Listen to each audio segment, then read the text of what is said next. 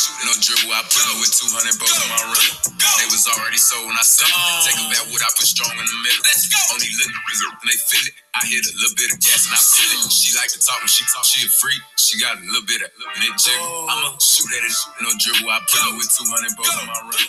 They was already sold when I said it. Take a back wood, I put strong in the middle.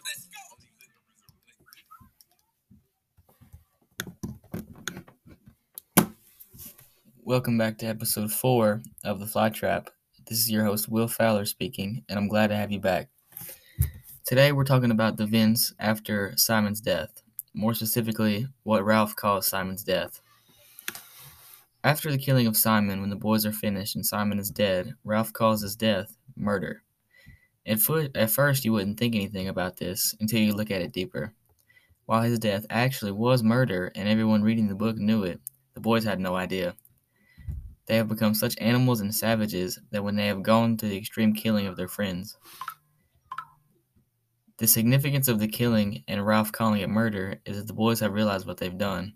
They realize that they have become what they have become on this island, and they realize that it's gone too far. The fact that they realize what they've done is a step in the right direction, but it still doesn't fix what they've done. They literally brutally murdered Simon with their bare hands. As soon as the boys landed on the island, you could tell that they were starting to change and become barbaric, but I never would have imagined they'd take it this far. You have to become a savage to survive on an island, and you have to be mentally tough, but only to a certain extent. Certainly not this far. Killing Simon did nothing for them. They didn't benefit off of it at all, so I really don't understand what the reason behind it was. I get that they might have thought that he was the beast or that he was possessed or something crazy like that, but they still did not have the right to kill him.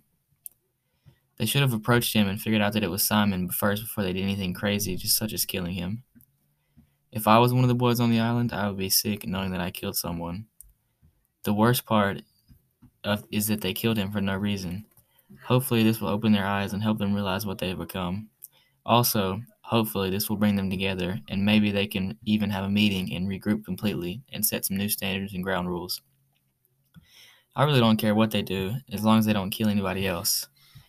Well, I guess that's all we have time for today. Today was a kind of stressful and sad episode, but it needed to be spoken on. Catch us next week for episode 5, coming to a Canvas page near you. This is your host, Will Fowler, signing off. Gas and I feel it. She like to talk when she talk. She a freak. She got a little bit of it jiggle.